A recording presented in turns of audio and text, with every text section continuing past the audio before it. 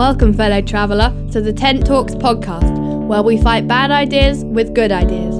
Join Dr. Stephen Backhouse and friends as we pursue the renewing of our theological, social and political imagination. Welcome to Tent Talks. I am the Reverend Natasha Beckles. I am an Anglican priest within the Diocese of London. I am part of the Compassionate Communities team. And I'm passionate about children and young people, about the intergenerational gift that is the local church. And I'm particularly interested in helping schools and churches work well together to spiritually, pastorally, and practically help children and young people.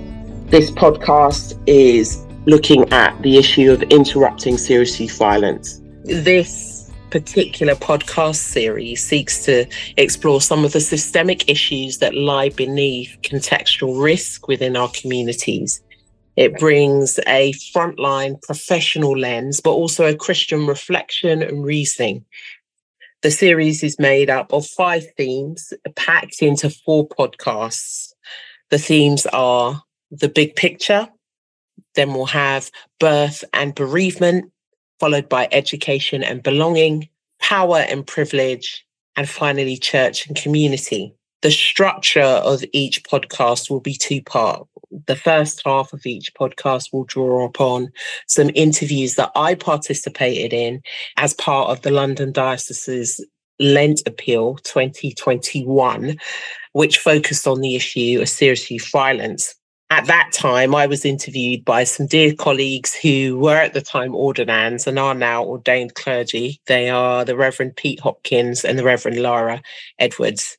And they were more or less seeking to pick my brains on the issue. The second half of the podcast will then pick up on a more recent conversation between myself and a professional expert or leader who will hopefully bring some more insight to the history or the contemporary issues that are at play. In this first episode of Interrupting Serious Youth Violence, we will be framing the big picture of the series and then drilling down into the challenges around birth and bereavement.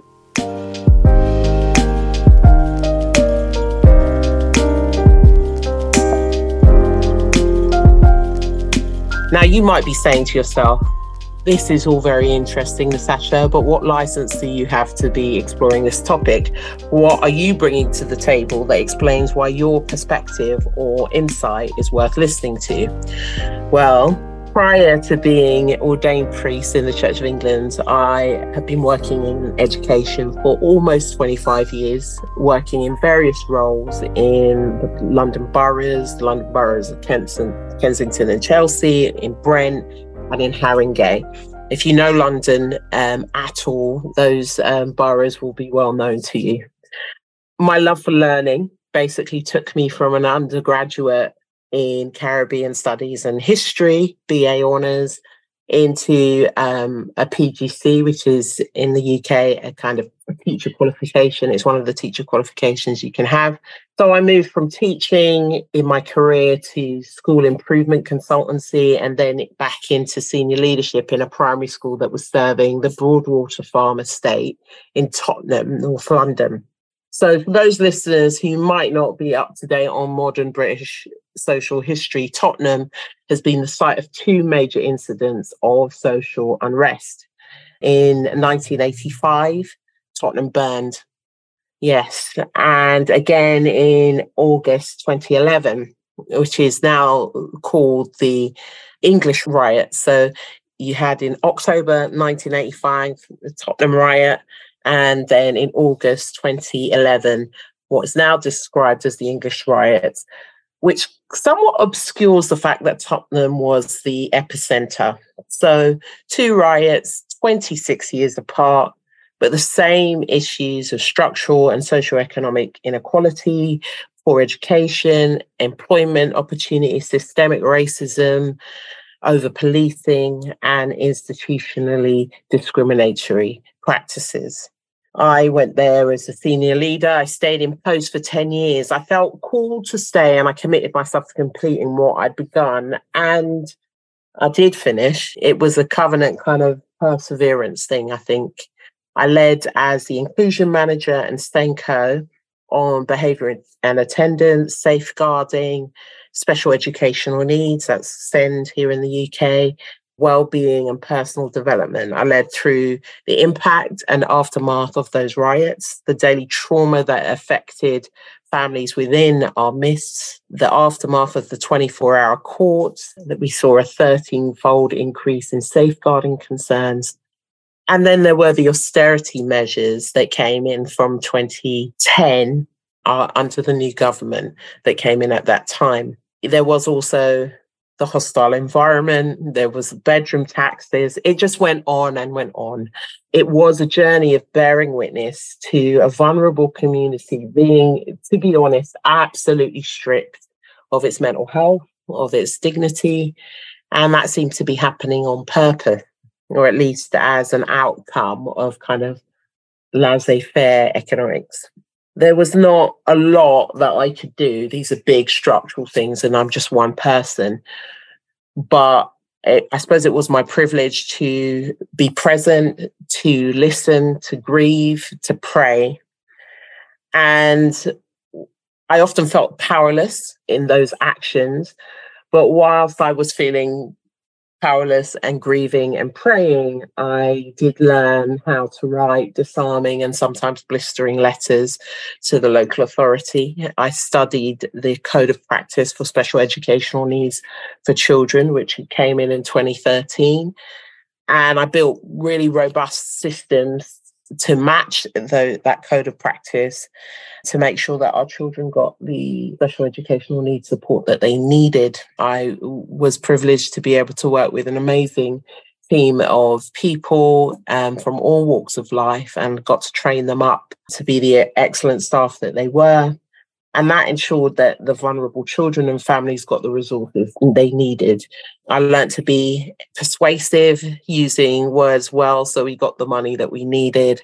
I had the opportunity to run pioneering projects, which allowed us to really test out some of the ideas that we were developing in the community, whilst finding ways to unify a loving, disparate, traumatized, and sometimes tricky team and wider community. It was hard. It was a hard 10 years. It was costly, but it was beautiful work. Over that 10-year period, I witnessed I learned a lot about contextual safeguarding risk because our children were walking past these things. We had a children's centre. And so, you were watching that journey of who and which children were put at risk between the ages of 0 to 11 and the daily risks that they faced. So yes, I've done some reading, I've researched contextual safeguarding, but I know and understand the topic by frontline experience and the practicality. It's trench knowledge, which became, I guess, instinctive. Somewhere in the middle of all of this, I received a calling to priesthood. And one day, sometime in 2017, after we'd achieved our outstanding Ofsted, just before I think I started my training, I wrote to Bishop Rob Wickham, who was at the time the Bishop of Edmonton, to find out what exactly the Church of England, the established church, was doing to tackle serious youth violence, because from where I was standing, I just thought it wasn't good enough. In due course, he outmaneuvered me by offering me a mixed mode curacy, post-ordination training. The context that you do your post-ordination training is in curacy. And as I said, I've been working with compassionate communities a couple of days a week to work on developing the Safer Communities theme so that there's greater clarity about how churches could actually get involved in serious youth violence, interrupting it, frustrating it, recognizing it in their communities. In practice, my kind of curacy, my mixed mode curacy has looked like a creative consultancy role, leading on bridging the gap between churches, schools and communities, working with Christian para-organizations, charities, and really bringing in systemic approaches or creative mission pilots, and all the while trying to develop prayer resources and theological narrative on this issue so that the church's call to confront serious youth violence could be recognised within our communities. We could see what is it that the church could do. And a key part of that was recognising that actually serious youth violence captures the central tragedy of our faith. The horror of Good Friday is revisited every time a mother, a parent is required to see and embrace a young son, a young man, young daughter's lifeless body in their arms.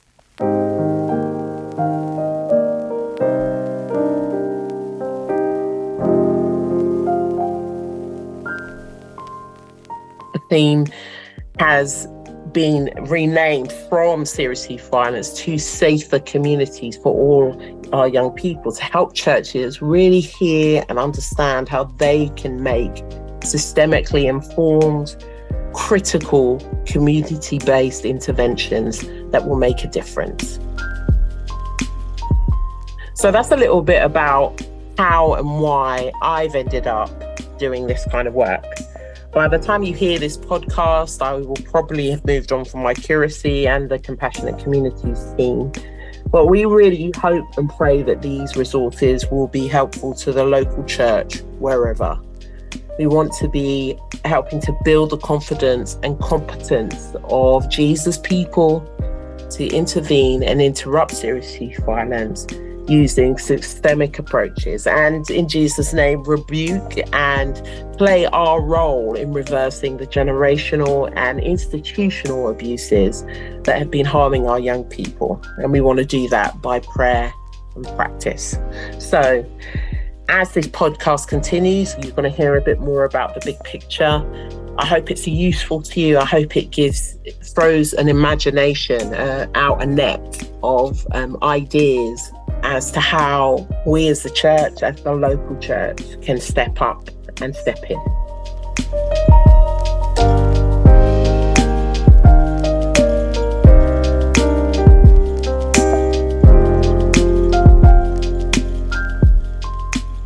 Hi everyone, I'm here. It's me, Pete, if you recognise my voice. I'm here with Natasha. Hey, Hi, Natasha. hey. Hi. We're joining in with something that we feel is really important, and it's actually a Diocese of London initiative, and it's all about challenging youth violence. So just to get some clarity on that, I'm just going to read a helpful summary of that from the Diocese of London. Youth violence, which is prevalent in London, is the intentional use of physical force or power to threaten or harm others by young people aged between 10 and 24. It typically involves young people hurting their peers who are unrelated to them and who they may or may not know. Youth violence can include fighting, bullying, threats with weapons, and gang-related violence. A young person can be involved with youth violence as a victim, offender, or witness. So this is something that the diocese have identified is a big issue in London, and we really want to engage with it. So we're creating these conversations because we really want to be thinking more deeply about it. We want to raise the profile of this initiative from the diocese, which we feel is really important. How are you feeling, Natasha? I'm well. I'm really excited to have the opportunity to talk about something like this. It's really passionate and dear to my heart, partly because of my background. If I say something about that, I just spent the last 20 years in teaching and education, the last 10 working and serving in a school on the Broadwater Farm estate. And that was a journey into really finding out more about these particular issues. I knew about it from a distance. It's not something that's personally affected my family, although I'm aware of people from the era that I grew up in that might have been touched by it, incidents that happened, but I was very much protected from it. But in terms of working in a community that has had to face that and engage with that story for a very long time. So, yeah. Have you lived in London more or less your whole life then? Yeah, I'm an original Londoner. Nice. Born and raised. Yeah. And do you think you've seen this become more and more prevalent as you've lived in London over the the years? Certainly. I can remember being 12 years old, making my way home from secondary school, and everybody having to get off the bus in Hammersmith. I lived in Shepherd's Bush, and walk from Hammersmith because an incident had happened and it completely blocked up all the way up the Goldhawk Road and all of this stuff. And, you know, coming past that and being told that a guy had been chased down into the Shepherd's Bush market and shot and killed. And obviously really traumatic to hear that, and just something that stuck in my mind. And, you know, here we are 32 years later, and that's a discussion that's continued. And it's one of the heartbreak aspects of us as a church, as the Anglican Church, as the body of Christ, that this issue hasn't come to the fore more quickly. It's about the fact that actually sometimes you're busy, you're involved in your own particular life. It hasn't affected you personally for whatever reason. But this issue is becoming more and more prevalent, unfortunately. It's happening to younger and younger people. It's really something that requires the community to get involved. It's not left to the people who are grieving and burying their children. It shouldn't be left to schools to deal with. It's all of our responsibility. Everybody. It takes a village to raise a child, and never has that been more clear than with this issue. Yeah, and we want to kind of understand, because, you know, what you see is kind of when something erupts. Like we had a guy who was killed near church, and suddenly you're like confronted with it. But what we want to do is try and spend a bit more time understanding all those different factors, all those dysfunctions and injustices in society that then manifest in the violence. And, you know, how can someone grow up in London and at such a young age become involved in so much violence? Like, what is that journey? So that's partly what we want to kind of reflect on. And so we've identified a few areas. So I hope maybe you could talk a little bit about those, Natasha. Yeah, so the very first area is going to be called birth and bereavement. And it's about the challenge that it is coming into life and leaving life, actually, the trauma that causes, that there are losses and journeys that families go through. And depending on how well those families are supported or not, has a huge impact on a child's readiness for them to enter the first institutions that they will go into, which is nursery and school. And then that first episode will lead us into a discussion around education and belonging, and the experience and the power of an institution in its role to help people feel that they belong and that they are part of a community or not. And what impact that has when, because of structural, internalized, interpersonal, institutional inequalities that might manifest through sexism and gender, the way all of those connect together mean that one child's journey through that school can be, that institution can be a completely different journey to another child. And what can we do? Obviously 20 years in education, I've been watching and thinking about those dynamics for a long time. But what impact it has when young people don't get that support. Then on the third session, we're going to jump into privilege and power. And that is going to look at, actually, serious youth violence is the fruit of a completely different dynamic. It's actually about organized crime. It's about drugs. It's about county lines. And all of these things are business and market related. It often even involves forms of slavery and debt bondage. And from that narrative, actually, none of this would happen if there wasn't a market. And that market is of Class A drugs. And if you know anything about Class A drugs, you can't actually buy them unless you've got a particular income bracket, really. And so we need to start to address the fact that the death of these young bodies, often working class, often not able to get the privileges, are at the hands, actually, you could connect a line from those young people's deaths all the way through to people in parties engaging in recreational drug use. And how that fuels the violence that's going on in London and other places. And that, we cannot get away from the fact that there is actually one world. Yeah. And we are all connected. Absolutely. And because we are all connected, we need to do something about it. Yeah. And then the last one's church and community. Yeah, that last one's a really important one too, because church is the hope of the world. We hear that strapline said again and again and again. And what does it mean? What does it mean? And we've got to start to think more, rather than just in aspirational big, blue skies ideas, practically what that means. Yeah, and that means that the church needs to be the family, the village around the child.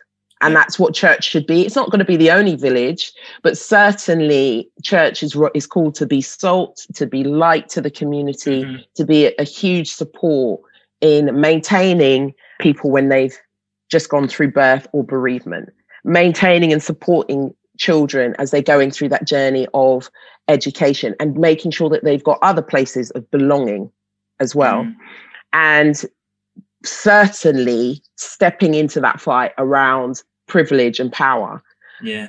But then apart from that, also being the community that wraps around a family. If you think of the Holy Family, if some people describe it, on a donkey, traveling around, having, holding this baby, it's not possible for you to fully raise Jesus without that community. You see, he's brought into the temple and received by people who've been waiting a long time for who he is. And all of those images are actually, Christ carries in him the story of what all humanity's journey is meant to be, how you were supposed to be loved and received and welcomed, and how you will be rejected because of the principalities of this world. And we really need to think, just not in big terms, hope of the world, as to practically what does that mean tomorrow? What does that mean when you've got a unwed mom coming into your church? What does that mean when you've got a family who've been made refugees in your community? What does that mean when immigration policy is tearing apart family, or that one of those parents, that family suffers an early bereavement? And what is the role of the church on a practical basis to do that? And to be the grandmothers, to be the grandfathers, mentors, all of these things that should be around that community. And it's a real call to the fact that actually we need to step into that and be doing more about it. Yeah. And you're getting towards the next thing I wanted to mention, is that we really want to think about the hard facts of this and try and understand, the roots of the problem. And we also want to think theologically about it. We want to think what is the Holy Spirit saying to us about this? How can we bring the scriptures to bear on this? How can we use that resource that we have to help us think more deeply about it, to help us have more compassion, to help us bring a real message of hope, and to help us, prophetically critique those systems that are broken, that are leading to lives just getting wasted, and this awful waste of life, young people dying. So one of the things that is interesting is you can track, we talk about the fall narrative and we talk about Adam and Eve, but you can track a downward, there's, actually the fall narrative is like a spiral, it spirals down. First you get Adam and Eve and their relationship breaks with God, and then their relationship kind of breaks with each other a little bit, like they won't be naked with each other. And also themselves. Yeah, kind of self-esteem relationship breaks. And then you see that brokenness really spiral and manifest itself in these two brothers, these siblings, family. And, that's, two sons of Adam, two sons of humanity. Think of the symbolism of that. We're all siblings, and the first two siblings that we see, one of them kills the other. Yeah. So you have this awful awareness of the potential of violence right at the start of the scriptural story. And it's like that is like a big piece of the problem. We talk about the fall, and we talk about kind of a human brokenness that needs to be fixed. Violence is actually a huge part of that. For some of us who maybe haven't been exposed to that much violence, it's hard for us to quite maybe get our heads around that. But it's that Cain and Abel story is actually so important. We spend so much time talking about Adam and Eve, and that rightly so, but Cain and Abel is super important. And there's a few things I'd quite like you to kind of bring out on that, Natasha, that we were talking about before. And it's like, one is that even though Cain is the perpetrator, God is actually very gracious with Cain. He's actually compassionate even with Cain. And the other thing is this idea of the blood crying out from the ground, which becomes an important scriptural theme. It says that Abel's blood, the blood of the innocent, cried out from the ground. There's a lot in there, actually, because we've got to come to terms with our relationship with violence, because whether you're exposed to violence or not, you are responding to it to some sort of way. And we've either got really complex ways of avoiding seeing anything that makes us feel uncomfortable, or we're using violence, because violence is more than just the physical act. You can be emotionally violent towards somebody. You can be spiritually violent. Your words can be violent towards someone. Yeah. So we've got to have a bigger picture of how actually we kill one another. Yeah. Spiritually as well as physically. Yeah. All of these levels. So once we've got a bigger picture of how something like violence happens, and the relationship with shame is important, because that's the shame that you see in the Adam and Eve's, the fig leaf bit. There is this dynamic of violence around shame. You work with children who are showing that the trauma or experiencing mental health issues, or just in a moment of rage and anger, you can see that actually shame, depending on what people speak about at particular points, can escalate a situation or bring it down. So we've got to really have a better understanding. When you're talking about violence, you need to talk about shame. Into that then comes the dynamic of envy or jealousy. They are slightly different. But that dynamic that happens between Cain and Abel, and the fact that we've got our little narrative that we have in our head, So Cain, he doesn't give of his best, sees his brother give of his best, and then picks a problem with it. Yeah. And we have this ability to see ourselves through slanted eyes and wrap a narrative around it that then becomes the truth that we're moving, that our inference. When you're thinking about it, it's like a ladder of inference. This happened, that happened, and therefore that, this, and this. And it's that point, it's about managing our biases. It's about thinking about, doubt my doubt. It could be that, it could be something else. Do you know what I mean?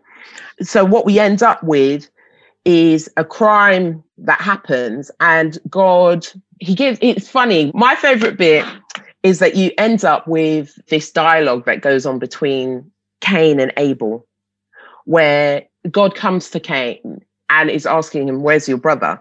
And we know that God knows everything. So God already knows the answer to this question, not least because the blood is crying out.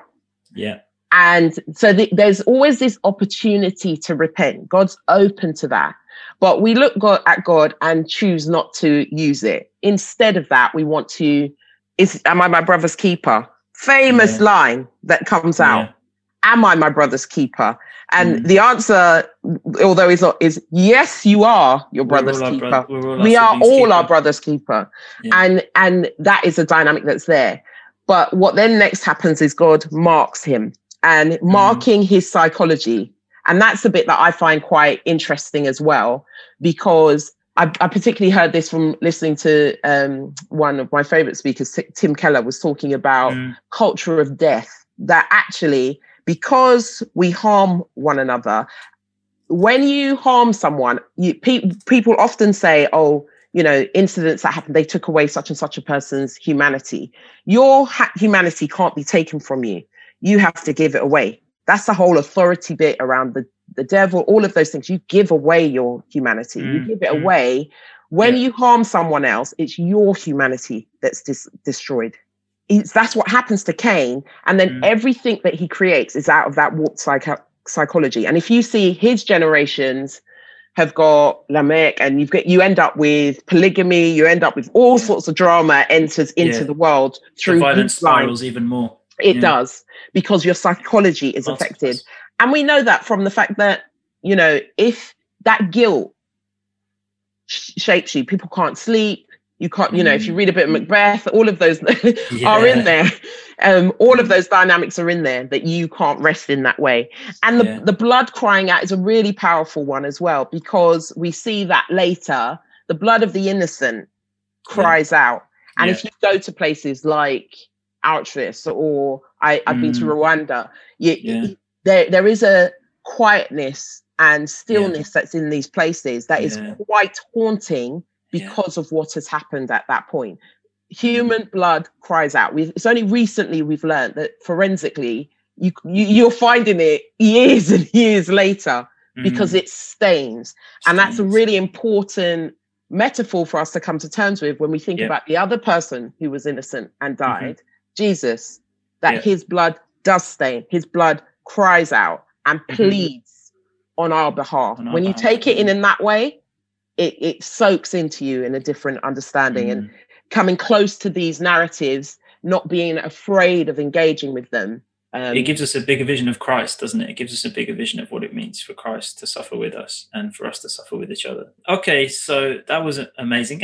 I'm going to have to listen back to that and make some more notes. I just want to highlight that we, as a response to all this, and as part of what the diocese is doing, this whole appeal is supporting the work of 3 charities: XLP, who we know very well, TLG, who we're also getting to know better, and you're transforming lives for good. Transforming lives for good, and the other's Red Thread, which is a charity that goes in into hospitals and speaks to people who've been affected by violence and tries to help break the cycle that way, break the circles of violence that way.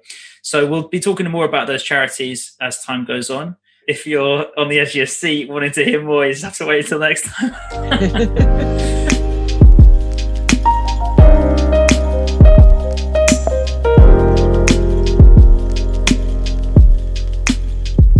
My name's Lara, and we're joined once again by Natasha. This week we're looking at birth and bereavement. So the trauma that comes from entering the world and leaving it, and the impact that has on some of our young precious ones.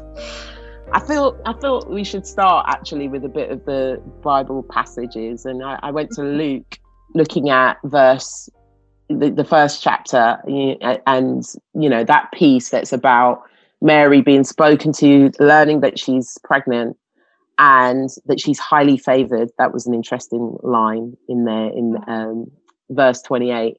And then going on to verse 34, how will this happen? That's her big question. I love Mary because she's bright. She's like, as I'm a virgin, how is this going to happen?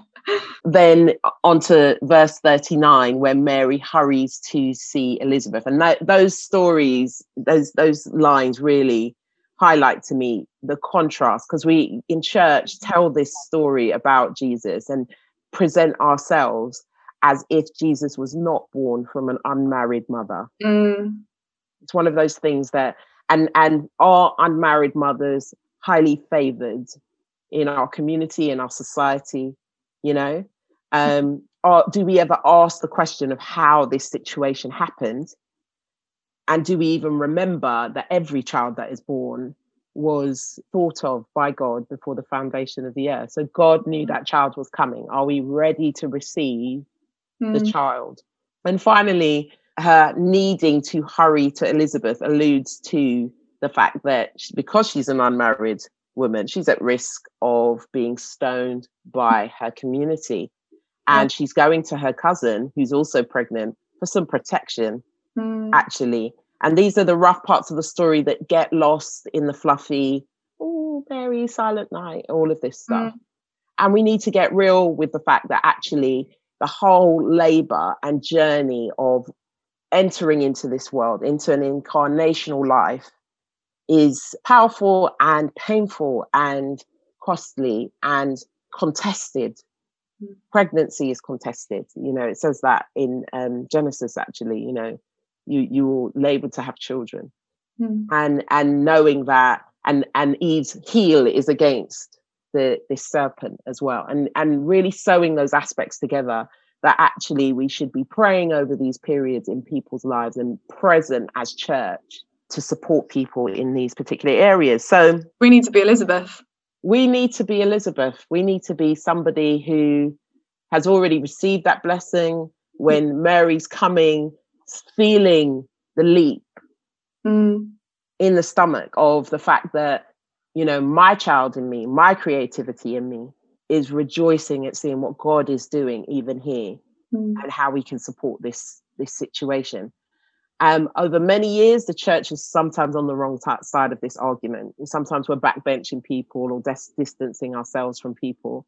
And, you know, we have to repent for these things. We have to also repent for the bit of us that thinks that because we're married or whatever, oh, I've got life together. Birth is a challenging journey regardless. And women sometimes don't help each other with this because we don't tell each other enough about it and we keep our kind of horror stories about it. And that's another example of that kind of patriarchal narrative, like these things aren't important. You know, it can be a traumatic experience. We know also that we've kind of shaped a narrative that having a child is easy. It is not. It's painful, it's costly, all of it. And we need to be a church that steps into that and is real about that. Stop making it fairy tale. Yeah. And because we have made it fairy tale, we miss aspects. So, you know, she's an unwed mother, the risk that she takes in her community. And though all of those things are traumatic, they used to call the word your confinement, but the whole period, and you see people like Hannah talking of, you know, she's looking after her baby for 3 years.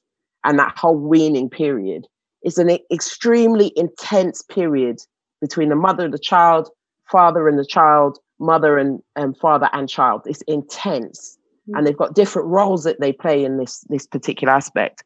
And there's all sorts of risks that happen there, not least the breaking of the relationship. And even that nearly happens in the scripture, because if you look at it, Joseph is no fool. He knows how babies go down.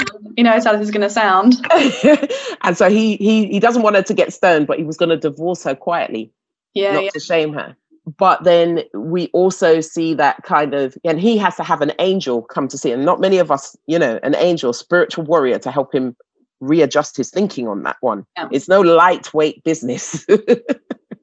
So in terms of that, you know, all of that, the reception of a child, is the child being received by the father?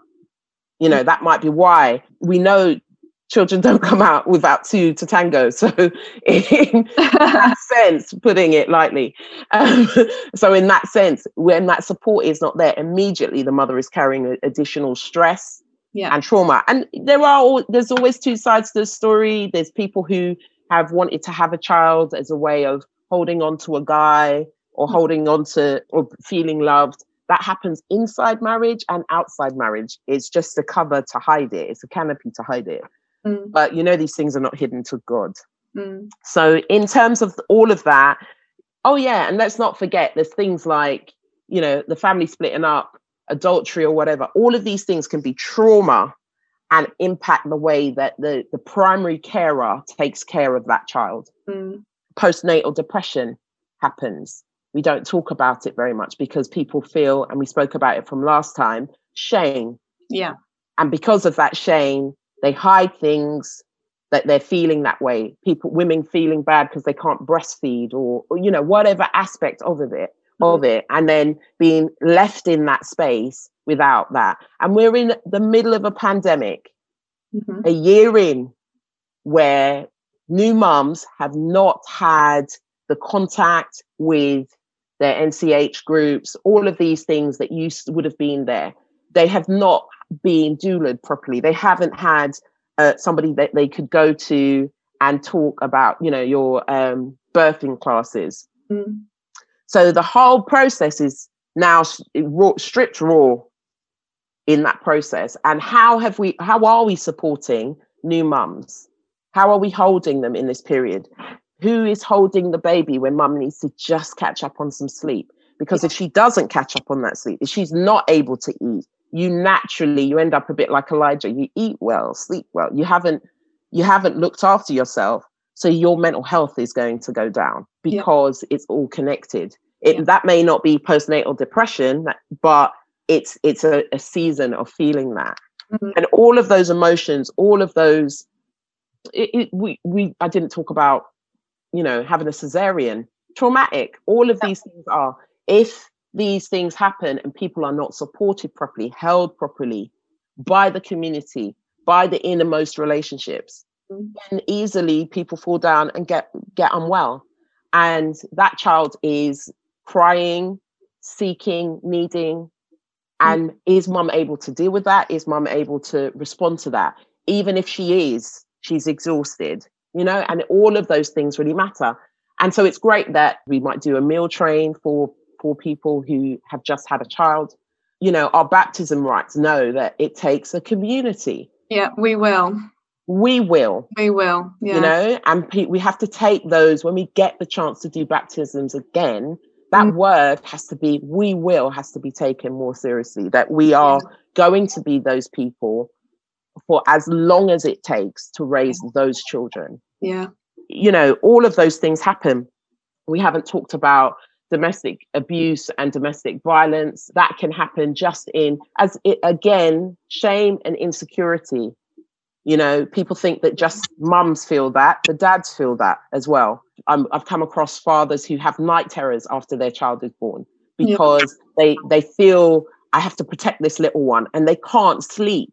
And, people may start using other drugs or whatever to calm that because they're so not used to it was meant to be this joyous moment. And it's flung me into these deep anxieties and depressions and fear. Yeah. And so all of these aspects of mental health, if they continue for long periods of time, that is going to impact how ready that child is to interact, how they connect their attachment. Attachment is basically the science of love and the science of relationship, how you interact with other people. And that's sewn together in your first interactions with your primary carer. Yeah. Usually your mum or your dad, but then it's also the other people that are around, your auntie, your gran, all of these people who holds this baby, who looks them in the eye. If you're a parent, don't look in your child's eye, it's very difficult for them to focus. So if you, because of the traumas that have gone on, so your partner's been unfaithful to you, let me reiterate, this happens inside Christian families. Let's not pretend it's happening to somebody else. It happens. When those things happen, people out of, again, shame, don't want to show people what's happened and are trying to deal with it. But the intensity of these arguments and the pain, and, you want to get your final word out, you're not looking at baby, and baby's screaming. They are learning, but children are basically emotional sponges. They're absorbing absolutely everything. Everything from the music. They were listening to the music in the belly. They're listening to the shouting. They're listening to the laughter. They're listening to all of these things. And you are shaping your the neuroscience of their brain at that point. And people think, oh, it's a baby. I just change the nappy and feed them and whatever, and it's okay. And you all these little habits, like people overeating or whatever, can come from, there's an issue going on, the child is crying, I want to finish the discussion, so let me overfeed the child at this point so that they fall asleep. Rather than actually the child is drawing your attention away and you need to focus, and it's about getting the emotionality in control, that we are going to have this discussion at another point. Because priority one is baby here. Yeah. Yeah. Yeah, absolutely. And it's tough. It's not easy because it's meant to be testing. It does help when I see worked with situations of domestic violence. And this is one of the questions that people have. Maybe it's a point around theodicy that, it seems like the woman who's up on the hill, who's got everything going for her, she's having challenges having babies. But the one that lives down at the quote unquote bottom of the hill, bottom of society, she's got more than one child. And we talk about this in our media in a really deeply disrespectful way. Yeah. But forget the goodness and providence of God. Jesus is not the only child that was called into the world to highlight issues. And so, sometimes as a safeguarding officer or whatever, I've seen situations where this lady's having 3, 4, 5 children in this unstable relationship. They're always fighting. The child is a flare Because the fact is, as a society, we just stop caring about people when they get to 18, maybe even 14. This is what serious youth violence shows us. We're overlooking these kids at a particular time. And sometimes God is trying to draw our attention.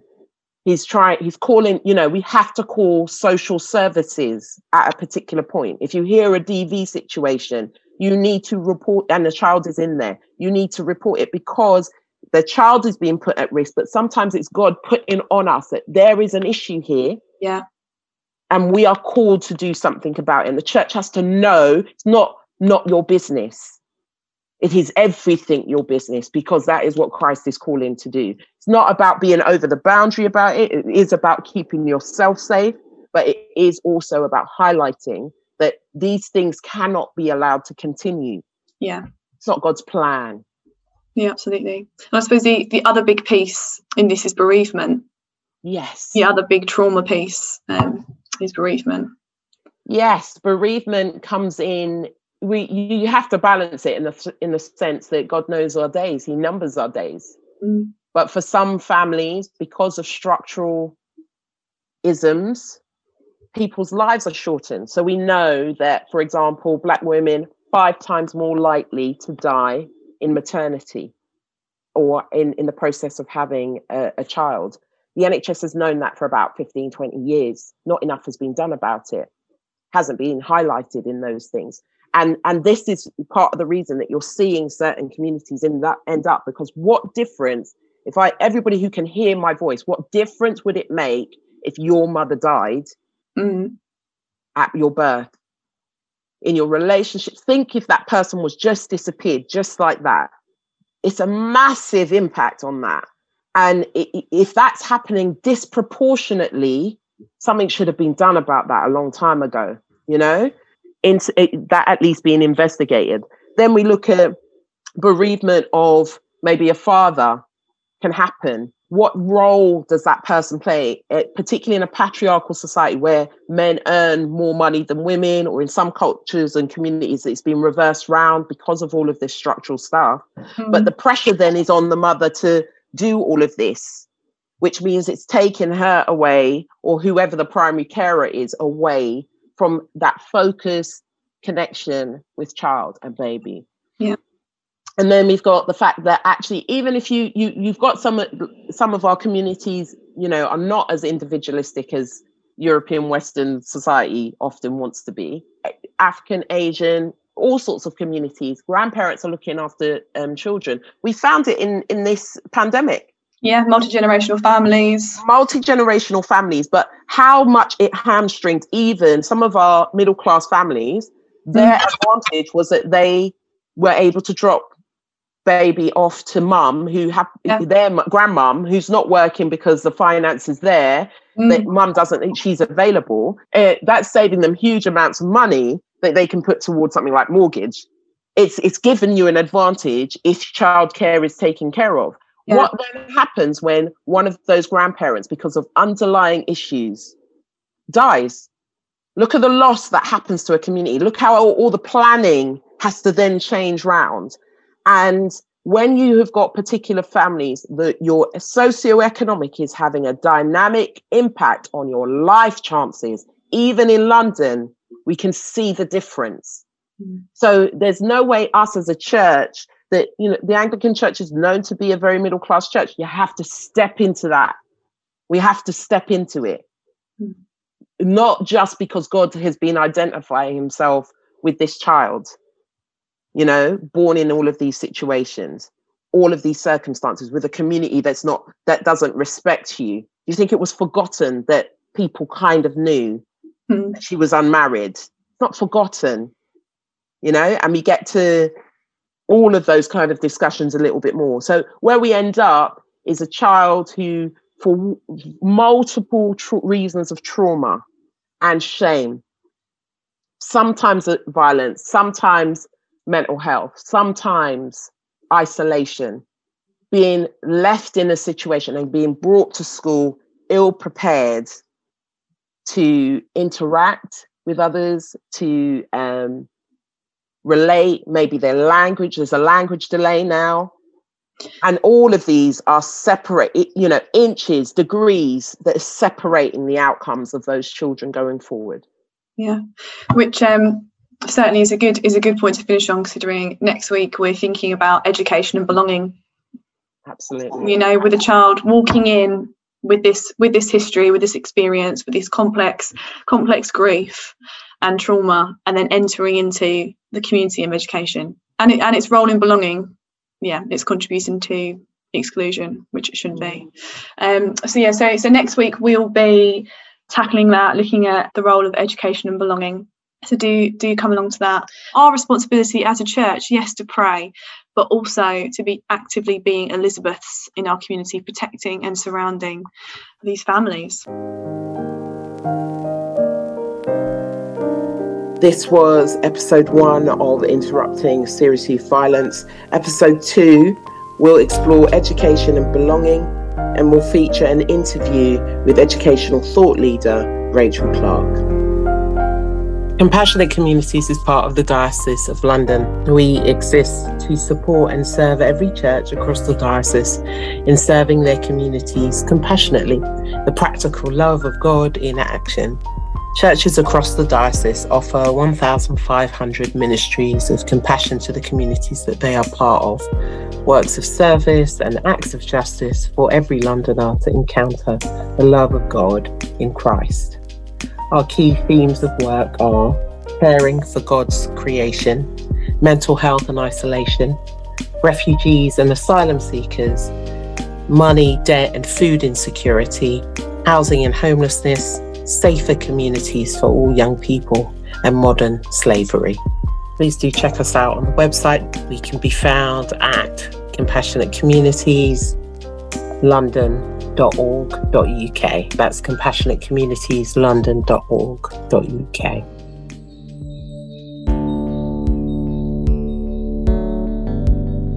Thank you for listening. Thanks to David Backhouse for the theme tune, and to Chris Marchand for editing and all the other music. This show only exists because of support from listeners like you. If you have found something we made to be useful, please consider becoming a patron at the Tent Talks Patreon page, or leave a good review on whichever podcast platform you use to listen. This really helps. For more information, visit www.tenttheology.com.